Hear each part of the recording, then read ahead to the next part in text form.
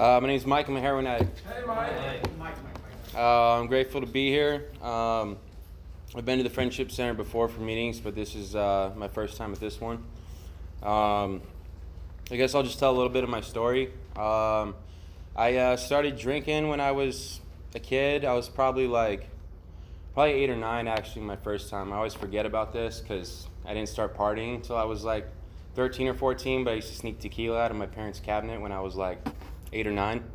And so, I remember all it took was 3, at the time to get me, get my little ass drunk, And so I did that for a little while, and then my first real experience with alcohol and partying with friends and stuff was when I was 14, And I don't know, man, school at a young age was not a good time for me, I just felt like I didn't belong. I felt like I didn't click with anyone, no one fucking got it, So, elementary school, middle school, very not so fun time for me, very uncomfortable time. And then high school came and I started hanging around more people. I had more friends, and then I became friends with the people that I drank with and partied with, and all of a sudden things were all right, I felt like I'd kind of arrived and this is the move, I'm gonna get fucked up on the weekends and then whenever else possible, I guess, So I started doing that, and life wasn't too bad anymore, really, and then I did coke for the first time when I was probably 15, and that was a game changer, for me, it just allowed the party to continue for a lot longer, but I loved it. I loved the combination of Jack Daniels and cocaine. That was my get down for quite some time. So I kind of went on like that through high school, and then of course, around 16 or 17, took my first Xanax bar, took my first Norco when I was probably 18 or 19. And I'd gotten into weed, but weed was just never, I tried to like it because all my fucking friends liked it, but I was just dude, this is terrifying, So weed was not my jam. So let's see. So graduated high school, kept partying. I worked at Taco Bell for fucking 3 years and then I was a manager for the last year of it. I just didn't know what I wanted to do. I didn't have any drive, no motivation. I tried fucking going to the community college near my house, and I just, I took 14 units first semester, fucked them all off, stopped going to class, and then took one class the next semester and just stopped going to that one, I had no direction, you know what I mean? I had no drive to even get a AA degree, it just, I didn't care. So when I was 20 years old, is when I was prescribed Norcos for the first time, because February 15th of 2015, I went to the hospital for the gnarliest pain I'd ever been in. And mind you, I chopped the tip of my finger off when I was 10 years old, and this pain, I don't know, probably topped that, honestly. It was bad, So I went to the hospital, and they ran all the tests, of course, and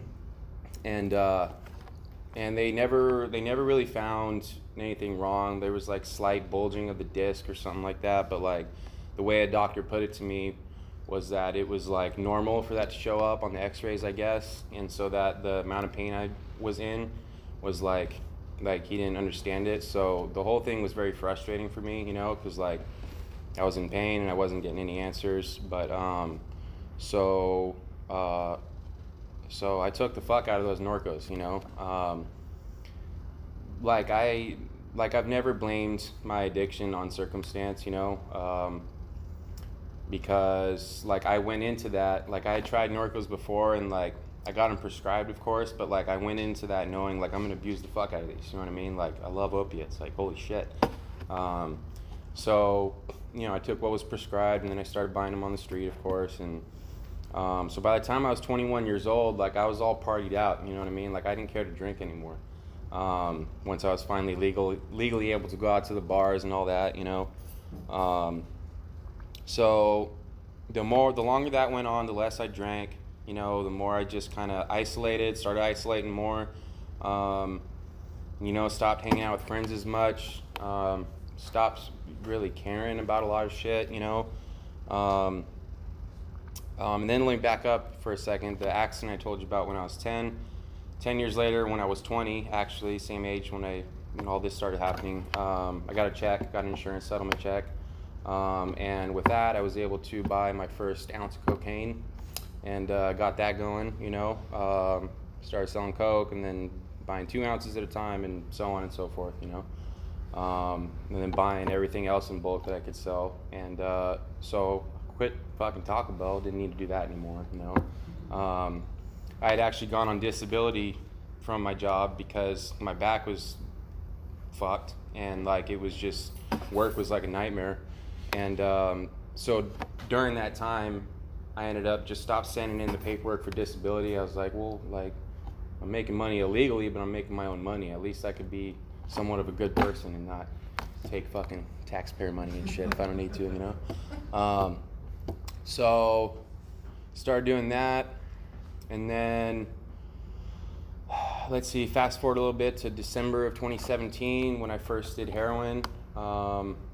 It's weird. It's like, dude, another situation where it's like I wasn't like, oh, someone gave it to me, or someone told me you should do this with me or try this. Like, I sought that out like on my own. Like, my buddy had like brought up the idea, and all of a sudden I was just like honed in. I was like, dude, I gotta fucking do this. Like, first of all, the pills are getting really fucking expensive. Second of all, they're hard to find in general.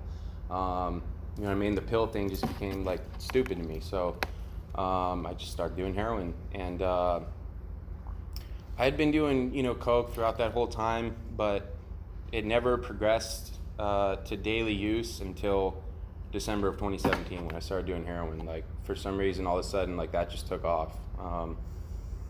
Just doing a bunch of coke just to stay up so I could do more dope, you know what I mean? Like, I was never a stimulant guy, just doing stimulants by themselves. Like, that's to me, it sounds awful, but I did a lot of coke, but it's, because I started doing a lot of heroin. And from that point on is when I can kind of pinpoint when, a lot of things started to go wrong. But, for one, the business aspect, I stopped answering my phone as much. I just kind of, shit just started to take a downward turn, and so business started to not go so great. And I really just gave up, like, on anything and everything else. I just stopped caring. I stopped caring to call my mother and let her know that, I was alive, because she worried. She knew I did pills and shit, and I think she knew I did coke, so like she never knew, so let's see. So fast forward to October of 2019 is when I went into treatment. I had no desire to stay sober long term, stay clean long term. It was really just like the money pile had dried up, and I was kind of getting the nudge from my parents, so I was just like, fuck it, I felt like I didn't have another option at the time.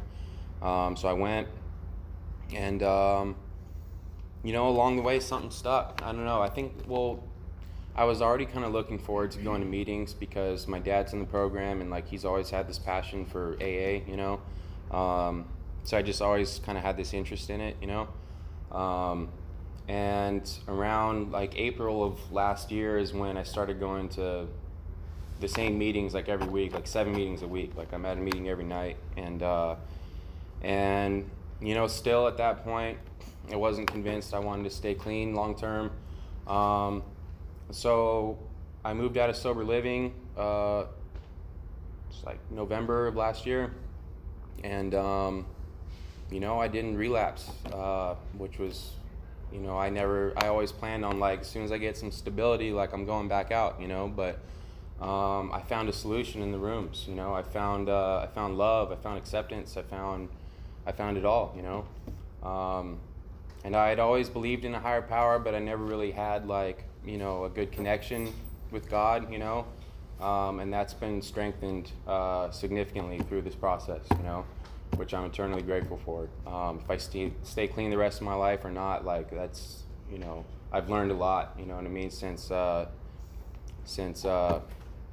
coming to the program, you know, and coming to meetings and meeting so many dope people, and, like, you know, hearing people's stories and hearing that people have been through crazier and gnarlier shit than I have, and have managed to stay clean for fucking 5, 10, 15, 20 years, you know. So I'm so grateful to God for Heroin Anonymous, for, you know, the other 12-step fellowships, because, you know, I know I'd still be out there if not having had come to the rooms and found what I found here, you know. So I'm grateful for all of you, and thank you for my sobriety.